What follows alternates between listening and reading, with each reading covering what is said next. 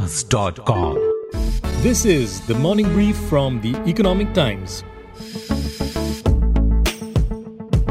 In a development this week that may have a far-reaching impact on video streaming platforms such as Netflix, Amazon Prime Video, as well as digital news sites, the government has brought content on these platforms under the purview of the Ministry of Information and Broadcasting.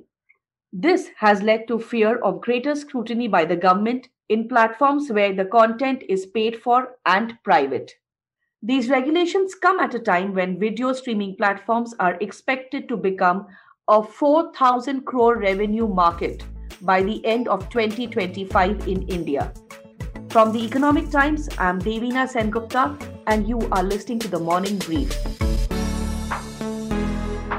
In today's podcast, I've invited Nikhil Pava, founder of Media Nama, and Vasudha Venugopal, senior assistant editor with the Economic Times, to help us understand the impact of the government's latest decision. Vasudha, I'll start with you. What's the rationale behind the government's latest decision? So the INB ministry has been working with the OTT sector for 3 years now to come up with a self-regulatory framework, but there has been no agreement as such. So the government believes that print newspapers come under the Press Act, and then there's, of course, the program code for TV, there is the certification board for films. So it does feel, why should the digital space go unregulated?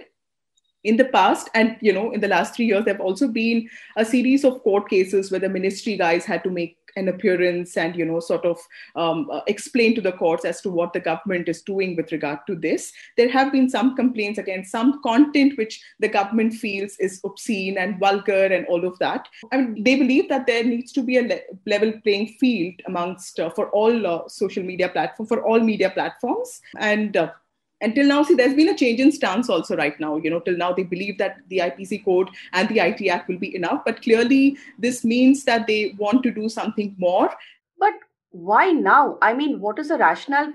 I'm asking because all this while, this is a paid-for private content viewing platform. If you don't want to watch it, don't pay for it, don't watch it. Why do you need to bring up a grievance cell for this? Well, the government believes that a lot of young people are getting on OTT platforms. There is a disproportionate number of people who are shifting from traditional form of entertainment to OTT viewing. They're all impressionable. That is what the government note on this particular move says. And they have made it seem like, and it is also understandable that, there are regulatory bodies for every form of media. So why not the digital space? Okay, so I understand the government's point of view, but Nikhil, for the OTT players, I mean, what are the fears? You're talking about regulation now in content. Well, that is a fear, but just to add to what Vasudha said, this has also been going back and forth between the Ministry of IT and the Ministry of INB, because the actual jurisdiction lies with the Ministry of IT, because it's the one that enforces the IT Act. And in my conversations, what I've noticed is that the IT ministry has basically said that this is the MIB's domain, let them handle it.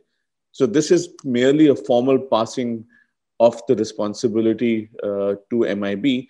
And MIB, even though it hasn't had the authority to actually develop any kind of a code over all this while, it has still been trying to nudge and push the OTT industry over these past 2 to 3 years to come up with a code. In fact, it has rejected the code a couple of times and asked them to make it a little more stringent, including the latest code which came out a couple of months ago.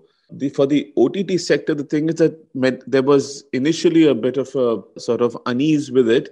Some players, for example, Netflix and Hotstar, wanted regulatory certainty. So they were the ones who were initially pushing for a reasonable code. And at that point in time, Amazon Prime Video was pushing back, saying there isn't a need for a code. This has an impact on creative freedom. The creators that I've spoken with keep talking about how there are always lawyers in the room that keep cutting out scenes, that you can't put something or the other in the scene, you can't use certain language. We have seen massive amounts of censorship in shows in any case each year for the last 3 to 4 years, where, there are platforms that have voluntarily even censored international content, or they have shown censored versions of movies in India, which has been approved by the CBFC.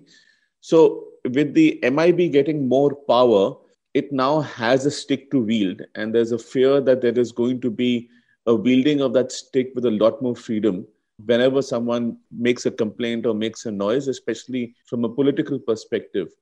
And, we are a country where anything you say will always offend someone or the other. And so it's a very prickly 1.3 billion people that we have. And so there is a fear that streaming services become as censored and as toned down and as boring as TV is. Nikhil, you mentioned how international movies, etc., you already are censored in India. But tell me, do we have any precedents abroad where content like this in OTT platform is getting regulated, where the Indian government can take a chapter from? Well, Kasba, I've forgotten what the new name of that organization is, which looks at content in Southeast Asia, already has a content code, which again Disney, which owns Hotstar, and Netflix were signatories too. So when this initial conversation began, I was in a few meetings where that Kasba code was actually circulated to indicate where they would like to see a reasonable self-regulatory code go. My argument at that point was, once you open that door, once you allow the government to begin a process of putting together a self-regulatory code, it's going to go downhill from there. And that's exactly what's happened 3 years hence. This entire exercise should never have begun. And now we are at the risk of certain shows not being shown in India. So this again, Nikhil, I want to ask you one question is, therefore, you might have a situation where more and more shows are not aired in India. After all, what is the impact on consumers? Because it's us who lose in the end. Because right now, from what I understand, there are about 17 crore OTT platform users as of 2019. What happens now if you keep censoring more and more shows? If you keep censoring more and more shows, consumers will go back to doing what they used to do, which is pirate the content. No one wants to watch a censored show. Many times, for example, if there's nudity in a show, there are critical dialogues happening in that scene. And so we have seen, for example, the way Game of Thrones was aired on TV, it was highly censored. And therefore the plot lost depth. I think the other aspect that you have to remember, and this is something which gets lost in this TV versus OTT comparison, is that OTT is not like TV. It is private viewing. You're watching it in the privacy of your device or your bedroom. And just in a few years ago, in 2015, when there was a case for banning of porn that had gone up to the Supreme Court, the Attorney General of India, Mukul Rohatgi, had gone to court and said that they don't want to get into someone's bedroom. They don't want to regulate private viewing. And he said that we don't want to do moral policing. So that is a stated government policy in the Supreme Court. And now with this push for OTT services to regulate, they're doing exactly the same thing. Fundamentally, there is no difference between porn and an OTT streaming service. Structurally, that is, the content is different. But also the other thing is that when you have these OTT streaming services that are being viewed by a large number of users, it's also by users' own choice. They're pulling the content. It's not broadcast. So you can't treat the two mediums as the same, which is what the government wants to do. So Vasudha, Nikhil's made out some important points, is that even few years ago, the government was not keen on this kind of regulation. But then why this change of stance? Because a few years ago, you did not want this to happen. And as he quoted people saying that you don't want to enter into people's bedroom, why the change of stance now? Yes. So, when private satellite TV arrived in India in the 90s, I'm sure Nikhil would agree with this. We could watch a lot of content on international TV, and that led to a lot of debate on, there's a cultural invasion happening. What are these international channels? They're so alien to Indian culture, all of that. And of course, after that, the Cable TV Act was brought in.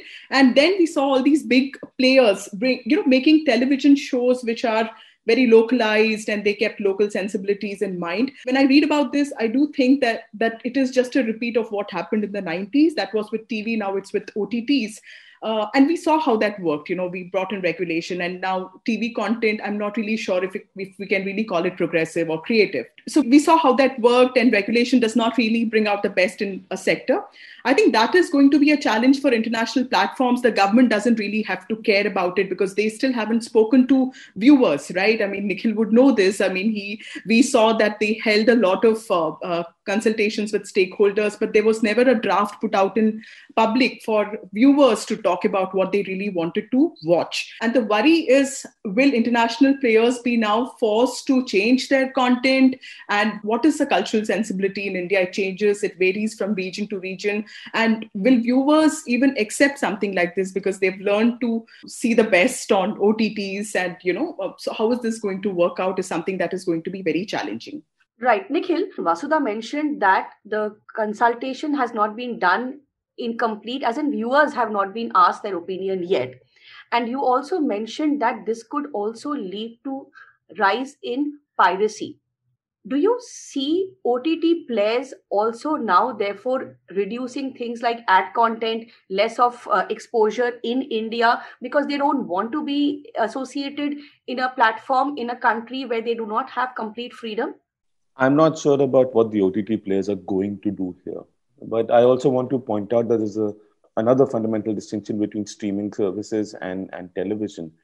The internet does not discriminate between a user who's streaming something on their own site or even on YouTube and any other streaming service. There is no technical, legal, formal definition of what an OTT service is.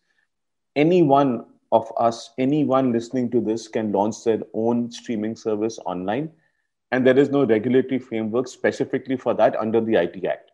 So if you also think about it, if I publish a movie on YouTube or on my own site, why is the treatment going to be different for me versus if I sell the same movie to a Netflix and they stream it? So there will be a regulatory framework for Netflix, but there won't be one for me.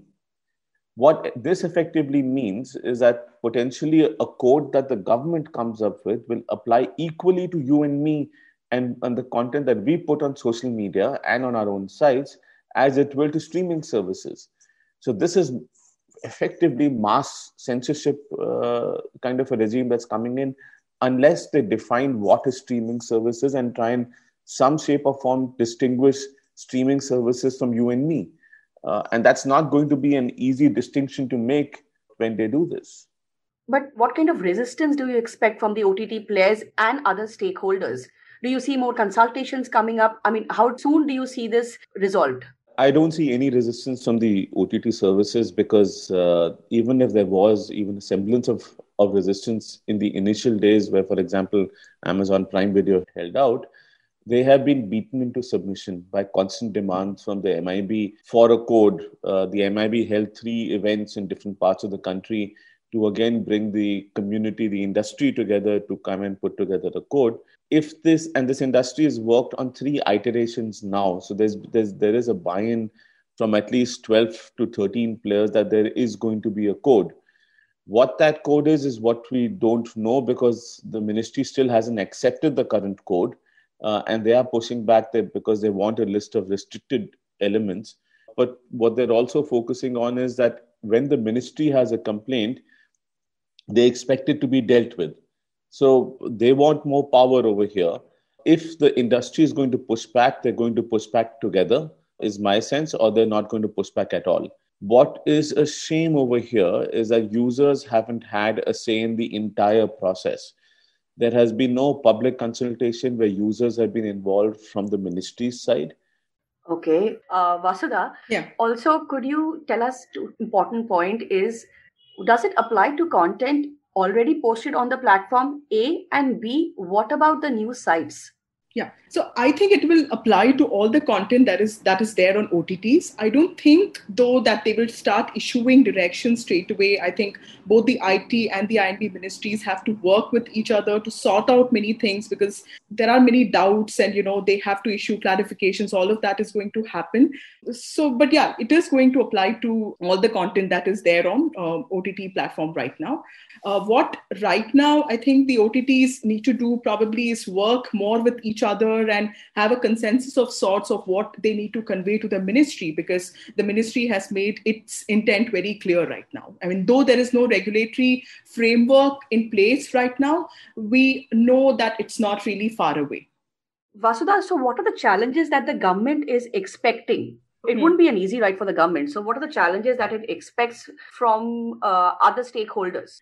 Well, see, I think the government is in a position of power here when it comes to censorship. We saw what happened with the Shyam Benegal Committee report, which, was one of those really progressive reports that came about, which said that it is certification that's important and not censorship. And that report has never been, even looked at, and, forget about implementation. So when it comes to censorship, when it comes to regulation, the ministry is very clear about certain things that, it is the boss of, and it made it very clear yesterday that it is the boss of jurisdiction when it comes to policies for the OTT sector and also for all journalistic entities. So I think they do fear, or they are apprehensive about a sense of backlash, but the way they have been going about with IMAI, I do sense that the ministry is in a position of power right now. So that's why I said that the OTT players have to sort of really have a consensus amongst themselves first and put up a strong front and talk to the ministry about this.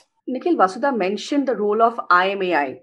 Could you throw some light on how IMAI can play a part in it, and what kind of challenges will the government face right now from OTT players and consumers if they bring about this change? The Internet and Mobile Association of India is seen as a nodal body for the internet ecosystem, even though it doesn't represent the entire internet ecosystem. But it does have all the OTT players. So it has taken upon itself to put together these three codes that have come. The second of the codes, which Vasudha had mentioned, the DCCC, was a very controversial one because it was slipped through really quickly with very few members on board without the agreement of all of those who had signed the first code. The idea was to put this code out there, to take it to the ministry, get the approval of the ministry, and allow the setting of an independent body under the IMAI called the DCCC, which would administer any penalties and complaints. Now, there was a significant amount of pushback within the IMAI, and in fact, this went up to the IMAI's governing council, where they were told that if you are putting together an IMAI code, it has to be with the consensus of all the players. You can't just take 5 players and put out a code and then try to force them into accepting it. And so they reworked it and got the latest code which has come out. Now, the latest code is acceptable to more players than ever before, except it's not acceptable to the ministry. The ministry liked the previous DCCC code, but it didn't have consensus. So somewhere a middle ground will have to be found. But the tricky part is the body that is going to adjudicate on this content, is it going to be an independent body or is it going to be an internal body within an OTT player? Now, the OTT players want it to be internal. They want to take the decision of what stays up and what doesn't on their platform, and they are willing to accept the liability of that entire process. How this will end up is probably that there might be some OTT players who will develop a spine and start pushing back against the code and maybe even go to court against being forced to regulate something which the government frankly doesn't have the right to regulate under the IT Act. Or there might be a backlash from consumers. So the ministry, once this entire process becomes public, I think you're going to see a lot more activity here. And it'll probably be the ministry's strategy to try and keep this as private as possible and try to create a code that is seen as a consensus of the industry so that the blame shifts from the ministry to the industry. Okay, so it's not going to be an easy road at all for the government, and it's going to be a constant pushback from the OTT players and the stakeholders, from what I gather. Thank you, Nikhil and Vasudha. Thank you. Thank you so much. It seems clear that the government's attempt to create a level playing field for all media may not go down well with OTT players, since they may see this as a way to monitor and curtail their content. The important point is whether consumers in a nation that is digitally hooked will have any say at all in what they can watch. I'm Devina Sengupta and you've been listening to The Morning Brief. This episode was edited by John Chacko and Rachita Prasad and coordinated by Anjali Venugopalan. You can send in your comments at themorningbrief@timesgroup.com. The Morning Brief airs every Tuesday, Thursday and Friday. Thank you for listening and have a nice day ahead.